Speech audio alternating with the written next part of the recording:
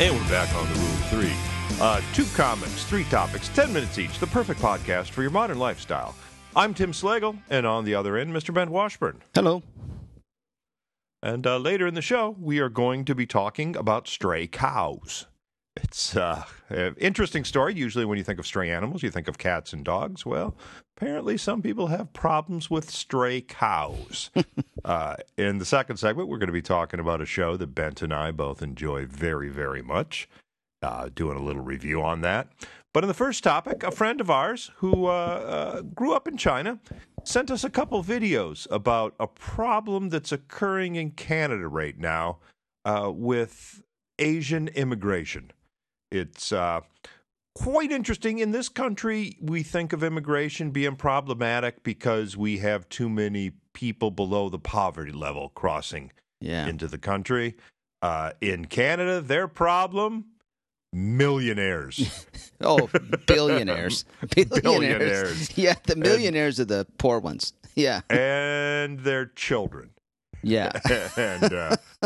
and it is interesting. In the first video we saw, we will post both the videos on Facebook. You can if you want to watch them for yourselves. The first video talked about the reason why the millionaires in China are having a difficult time. It's because they're all first generation millionaires. Because What a horrible problem. About 50 years ago, they killed all the millionaires and took their money.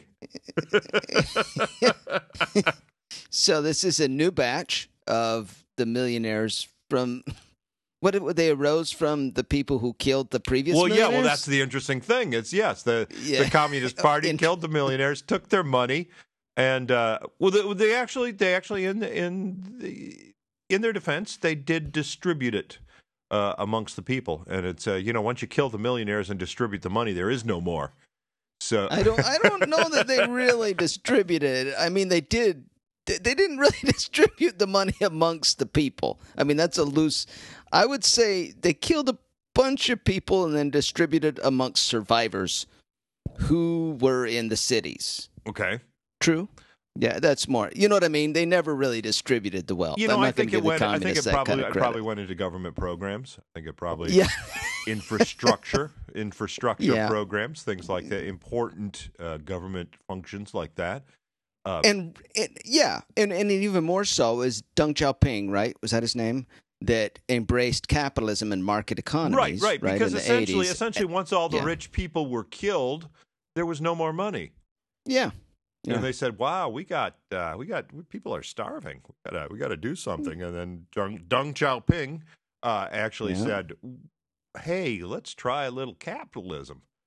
So they opened businesses, and unfortunately, the only people that could open businesses are the people that had the proper connections political power for the licensure. So the former communists. Yeah. So in other words, the billionaires that came over to Canada, I would say, this is a generalization, probably not used to the playing field that we operate on in Canada or America, or certainly not. True? Would you say? I would say they would be not used to the kinds of rules of operation. Sure. And, well, they don't know any rules of they don't know the rules of operation for being a wealthy person, so they flaunt it. I mean, that's the thing. True. They're big into the flaunt. Of course, I think that's symptomatic of any group of nouveau riche. It is that they spend the money. There's actually a very politically incorrect term for that kind of rich that I won't even hint at. I'm sure you can Google it if you're really interested and ignorant, but we'll just leave it there.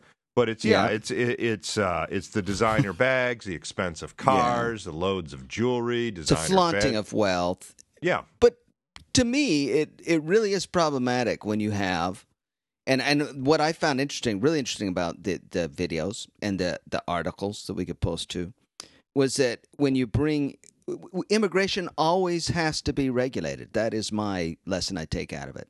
Not just when people below the poverty line flood a country or from a different culture or religion, but super rich people from a former communist state that got their money in questionable ways. You don't necessarily want them in your country either. Right. They had the largest fraud case in the history of their country due to this stuff. And they don't pay taxes. They come in and they skirt around that system. They were just sheltering their money from Chinese officials in many cases. So, well, yeah. Well, most taxes are income taxes. So I mean, we had Arianna Huffington, I believe, one year around the time she put up the Huffington Post, zero income. She absolute zero income. She's one of the wealthiest women in the nation, but could report zero income. I didn't make a dime. We tax. That's a big misnomer. People talk about the 1%, and they think about old money, and that's really not the 1%. The 1% are the football players, the actors. I mean, they're the people that are just fortunate enough to be in a position where they make that much in 1 year, and that's true. That's what we tax. We're assuming that the listeners watch these videos already. The problem is that was outlined in the second video is that a lot of what these people did was they took their money out of China and went to Vancouver. Mm-hmm. And so much in Vancouver that property is ridiculous. I think in the video they showed like a 2-bedroom bungalow that's worth $3 million. Yeah, it's astounding. It just shot the property, and many of them are empty homes. They sit empty. It's a way of holding money or holding a place. Yeah. Rather than stick it in the bank where it could be lost or taxed or whatever. Yeah, they buy. There's a real estate bubble in Vancouver, so much so that people who've lived in Vancouver all their lives can't afford to live there. Yeah, and I've heard of that I heard about that, I guess, the first time I did a bunch of shows up in British Columbia 2 years ago, and drove around through there and was told about this problem before. But the irony, what I find the most ironic thing about it, is that Chinatown in Vancouver is pretty much vacant. Yeah. There is absolutely no interest in the Chinese moving into Vancouver going to Chinatown. Yeah, the Chinese don't want to visit Chinatown because it's not nouveau riche. It's not flashy. It's the old model of an immigrant coming to a system with a market economy where you can work your way up and, some sort of sense of meritocracy. And they really don't come from that culture. That's the thing I'd worry about. Is like, it reminded me for instance, if you read, there's another article I'd like to post on there about this large fraud case that occurred. And it was one man that provided, basically it turned into a tax shelter for these really well-to-do billionaire businessmen for their families to move to Canada, and then they go back to China and work.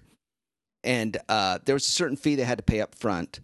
But what was interesting to me was they put that guy in jail, the guy they caught. But the 1,200 people who enjoyed the fraudulent tax shelter, they asked the immigration official from Canada, what's going to happen to them? He said, they'll be going home. And in my head, home? No, they will be staying in Canada in prison. That would be my take. You're not going anywhere. Welcome to Canada. I mean, I would seize their property. I would take everything. And Canadian prison is preferable to going home because in China, I've been informed the punishment for government corruption is death. Yeah.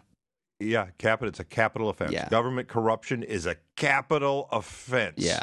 Yeah. There would be, Illinois would be vacant if we had that here, wouldn't it? You'd have a lot of extra room. Gosh, it would be a ghost town. Yeah. So I think DC might too. There'd be like. But I think we're at the end. Are we at the end? No, we're not. We got some time. No. We started this one late. Oh, good. So yeah, we still have to find so something else. That's to talk but about. the the other reason what's interesting to me is that Chinatown was built with the Chinese that escaped before the Communist Revolution. Yeah. Yeah. So Chinatown was full of Chinese culture. And it was almost a time capsule for Chinese culture because the Cultural Revolution of Mao destroyed the Chinese culture. Yes, So now you have the Chinese going to Chinatown. They go, "Oh, come and embrace, the culture of your country." And it's like, this isn't ours. That's not ours. That's not our culture. Yeah, and so true. That's like what old people. Yeah, it's almost if it's almost as if somebody tried to get me into a pair of lederhosen. Yeah. only it's the sad part is that the distorted culture that comes back to me it's a sick and twisted. This new culture coming in is I wouldn't want it. Like I said, I think you don't want to embrace a bunch of sociopaths. I don't like. Okay, a work ethic's nice, but I don't want a hardworking sociopath. I don't want those.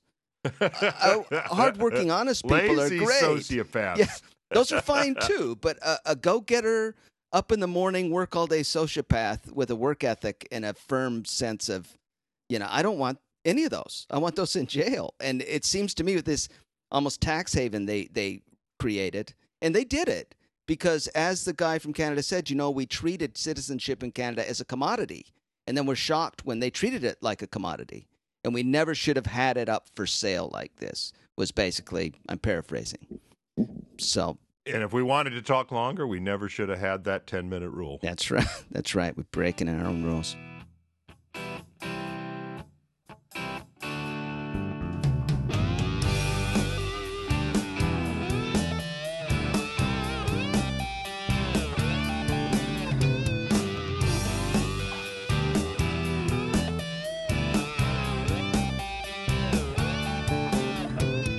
We're back on the Rule of Three. In the third segment, we're going to be talking about the stray cow problem.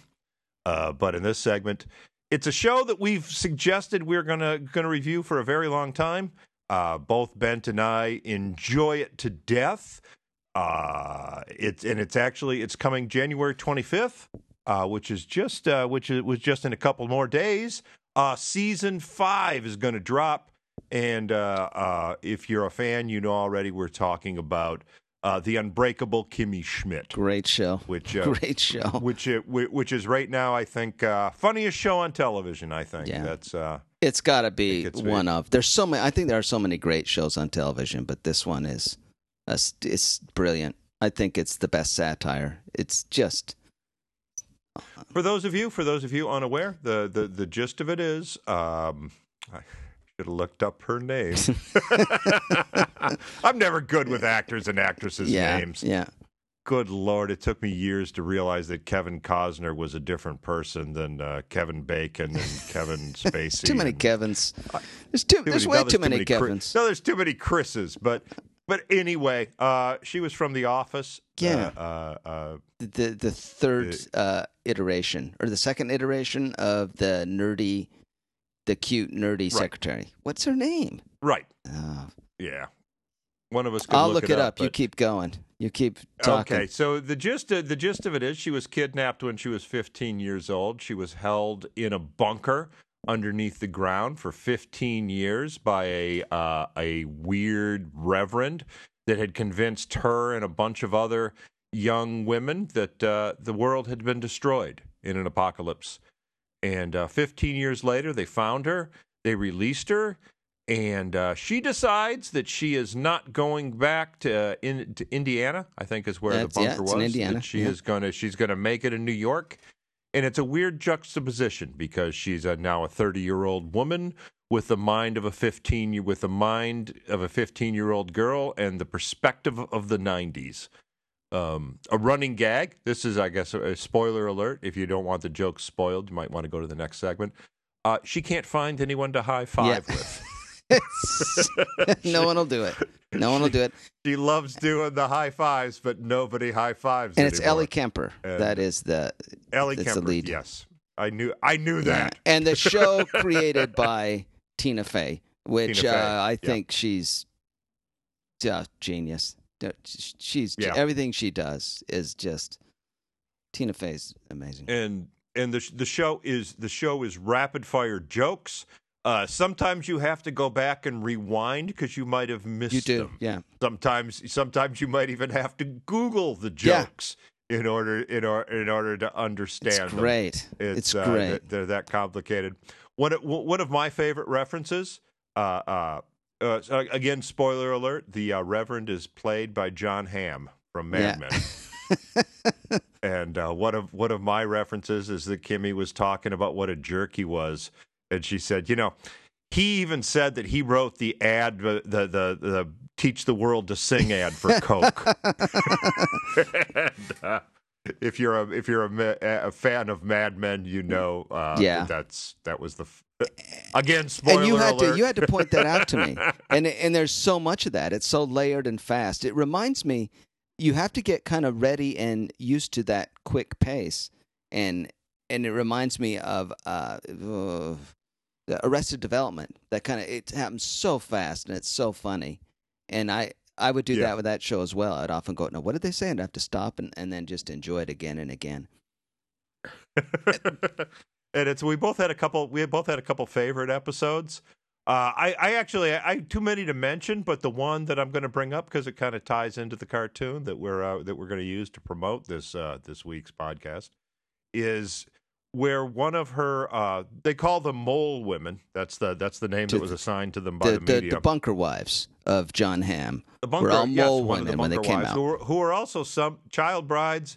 And an elderly Hispanic woman for no reason. Well, she was the cleaning lady, right? And he took. Yeah, I think that's to tap into the stereotype. There we go.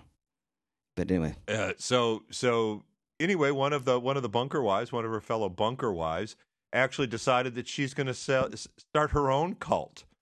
So she goes out and she finds a bunch of 15-year-old boys. She flips a script. Well, he kidnapped child brides. I'm going to kidnap child grooms. What a genius episode! Genius. And the hilarity of that, of course, is you get 6 15-year-old boys in a bunker together.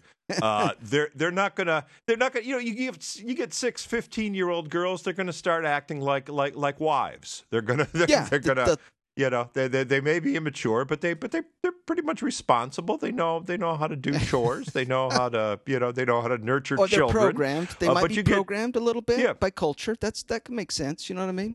Yeah. Sure, but whatever. But you get 6 15-year-old boys. No way. And it's we super glued our penises together. It was brilliant. That's what I thought was so brilliant. And it's what makes the whole show amazing is how it is so fearless. It's so fearless. No other show, to me, it goes after everybody, including these feminism in every aspect. Which is your favorite Kimmy episode. Is a feminist. And you actually gave it to me. It's season 3, episode 6. Genius. And it was Kimmy becomes she's a feminist. She goes to a college party, and they Columbia, she by the way. She gets in a scholarship on the rowing team because she has to. We can't spoil here. Anymore. There's a crank in the bunker that the girls would have to take turns to charge a generator, and because of that, she had built up excellent rowing strength. Yes. So the rowing team got her into Columbia. Oh, it's genius, but fearless. And so she goes to Columbia, and she starts hanging with other girls, and they make her feel real small and ignorant because they have all this. What would you call it? The language programming, the indoctrination. They have feminist indoctrination from their college courses. And they start. I was going to call it liberal speak. I'll just call it feminist indoctrination. And I just love how Tina Fey is fearless, and she knows that she's got the kind of status and reputation that is very hard for that community for them to turn on her, and so she's using it responsibly, in my opinion. She's like, nope. I see BS, and I am gonna. It is the satire in this is up there with like South Park and all the great show. It's just phenomenal, and the acting. Titus Burgess, who plays Titus Andromedon, that guy is astounding. Yeah. Well, Jane Krakowski, Carol Kane. The cast is amazing. It's one of the best shows. Yeah, it's Jane Krakowski plays a wealthy Manhattan trophy wife. Yeah. Jane Krakowski. Yeah, I already said that already. Carol Kane plays. Lillian Kauschtupper. That's what it is. The names. They had the best name on episode who is 6. Who owns an apartment that also is often accused of being a tugboat. in the part of New York called Dogmouth. Dogpatch? Dogmouth. Is that correct? Dogmouth. Dogmouth. East Dogmouth. No, South Dogmouth. She lives in South Dogmouth, and she's a avid, she hates gentrification. Yeah. And she tries to keep the hipsters. Anytime she sees anything hipster-like, she gets violent. And then again, there's another target that Tina Fey sees something dumb and stupid within. She doesn't necessarily discredit the entire thing, but the part that's dumb, she goes after just mercilessly. And if you or I did it, we'd be skewered. We'd be toast. And I'm going to bring a call back to one of our previous shows. If you're a longtime listener, there was actually a joke where there were some hipsters coming into the neighborhood, and they see Kimmy arguing with Jane, I believe, with Jacqueline, and they said, "Oh, look, it's a drag queen fighting with a hooker." That's authentic. Yeah. And that's what. Yeah. And if you could go back and look through the episodes if you want to find out what that's referencing. Longtime listeners will have gotten that joke. Kimmy Schmidt on Netflix. Best thing going, I think. Best thing going. And we'll see you in the next segment.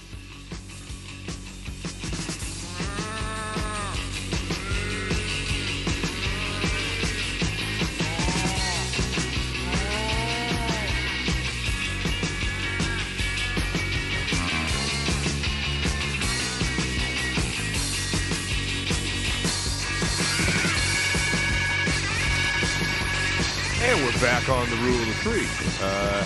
This is an interesting article that Bent ran across, and he sent it to me. I don't really know how to take this, but here we go. In India, of course, it's not unusual to see cattle roaming the roads of cities and towns, but across Uttar Pradesh, the country's most populous and politically important state, frustration is boiling over among farmers who say the number of stray cows has spiked, threatening their crops. The dilemma, which the state government called a burning issue in a directive to bureaucrats this month, is part of India's turn toward Hindu nationalism. Prime Minister Narendra Modi and his ruling Bharatiya Janata Party. I'm sure you're saying them right. Don't. Yeah, there's such a fine line between just being ignorant and being racist sometimes. Yeah, there's no. Actually, I think a lot of times there's no line between them. They go hand in hand. Inability to pronounce foreign names. I think that's why in NPR they do it so starkly. Yeah. I mean, all their last names, they got to do the original pronunciation. Well, Sylvia Pachali. You want to have a name that's hard for the rest of us to pronounce. Actually, I think it helps you get hired. That's what am I in trouble? Okay. But anyway, they've made protecting cows, considered sacred in Hinduism, a policy priority. In Uttar Pradesh, home to more than 200 million people, the drive to safeguard cows has far-reaching effects. In 2017, Modi installed a radical Hindu monk, Yogi Adityanath, to lead the state. Adityanath launched a crackdown on unauthorized slaughterhouses and enforced regulations on the transportation and sale of cattle. At the same time, the rise of cow vigilantes made transporting cattle in Uttar Pradesh a risky, expensive, and potentially dangerous task. Hindu extremists have beaten up and even killed people, mostly Muslims, whom they suspect of smuggling or slaughtering cows. So what's the problem, you say? Well, Wow. the state is overrun by cows. Yeah, if you don't you don't eat them, they're like deer. They're like really slow deer. I used to do, just bigger. I used to do a bit about this. That people think, well, if you eat just dairy, it's okay because it doesn't hurt the cow. It's like, well, what do you think they do with the cow after it dries up? Yeah. Do you think they bury it? Yeah, they bury it in Burger King boxes. They give it a burial, of sorts. Yeah. You think there's a retirement? Do you think there's a cruise ship for cows where they get to spend their retirement? Is. I mean, they're dead, but they're in the buffet. There is a cruise ship for cows. I've enjoyed cow on the cruise ships of late. So essentially, what happened is, the farmers, they can't keep the cows out of their farms. So what they've resorted to doing in several cities is locking the cows up in the schools. Yeah, isn't that amazing? Finding a different place to teach the kids. And then the cows poop all over in the school, pee and poop everywhere. And as someone who just had one cow, we grew up with one cow. That's one cow would do in one classroom pretty quick. Let alone a bunch of cows. It's fascinating to me because it's Hindu nationalism, and then it's again this divide we find between the bureaucrat in the city and the population in the country. It's a very similar thing that's playing out in France. True? That's playing out in our own country. City versus country, yes, Yeah. yes. Rural versus urban. Well, it's been going on forever. I mean, I've seen speculation that that's what fueled the original Civil War. Was the urbanized Northeast? Was Lincoln was their choice, and the rural South. I should know who ran against Lincoln. I can't remember. It's great that we don't know, but we don't let it stop us from talking. But if we We're knew like the actress, else. and didn't know Lincoln's opposition, well, that would be a problem. But we don't know either. Who did he? So what are you listening to this podcast for? Information? I hope not. These guys are idiots. We got none. Idiots. Who was it? Now you see. They can Google it. But the point is, there's a similar problem. There's a similar problem popping up around the country in hipster enclaves. I don't know if you've heard about this. No. Is that what something that's very hipster to do is raising chickens. Oh yeah. It's I've heard of it. It's because they're all different colors and stuff like that. You can get. And they're happier that way. They're happier. And what you might not realize about chicken is you don't need a rooster to get the eggs out of the chicken. That they have been bred over centuries to just lay eggs. It's just fertilized or not. That's genius. It's genius. They will lay about an egg a day for about 2 years. And if you don't eat those, if you just let them fertilize, you'd be overrun with chickens if you didn't eat chickens. Yeah. Sure. You got to eat these things. Well, that's the thing. You get about 2 years of eggs, and then you've got either a pet or a Sunday dinner. A couple days of soup. Yeah. That's how it works. It's the reality of the farm that the people have been so distanced from. They don't really realize it. Mm-hmm. That's the life cycle of a chicken is birth, eggs, pot. Yeah, and then the rest, which we won't. Now, what's interesting too in India to me is that it's flipped. It's flipped. That what our urban voice is, the city voice runs through the university and the so-called elite, if you want to call them whatever. But there, it's controlled by the religion. It is the predominant religion that controls the story that they will then enforce. At the expense of your pain. They don't care about farmers' pain at all. So it's just flipped. Farmers' pain or Muslims' pain. Or Muslims' pain. Who might enjoy a steak from time to time. Yeah. It's it's the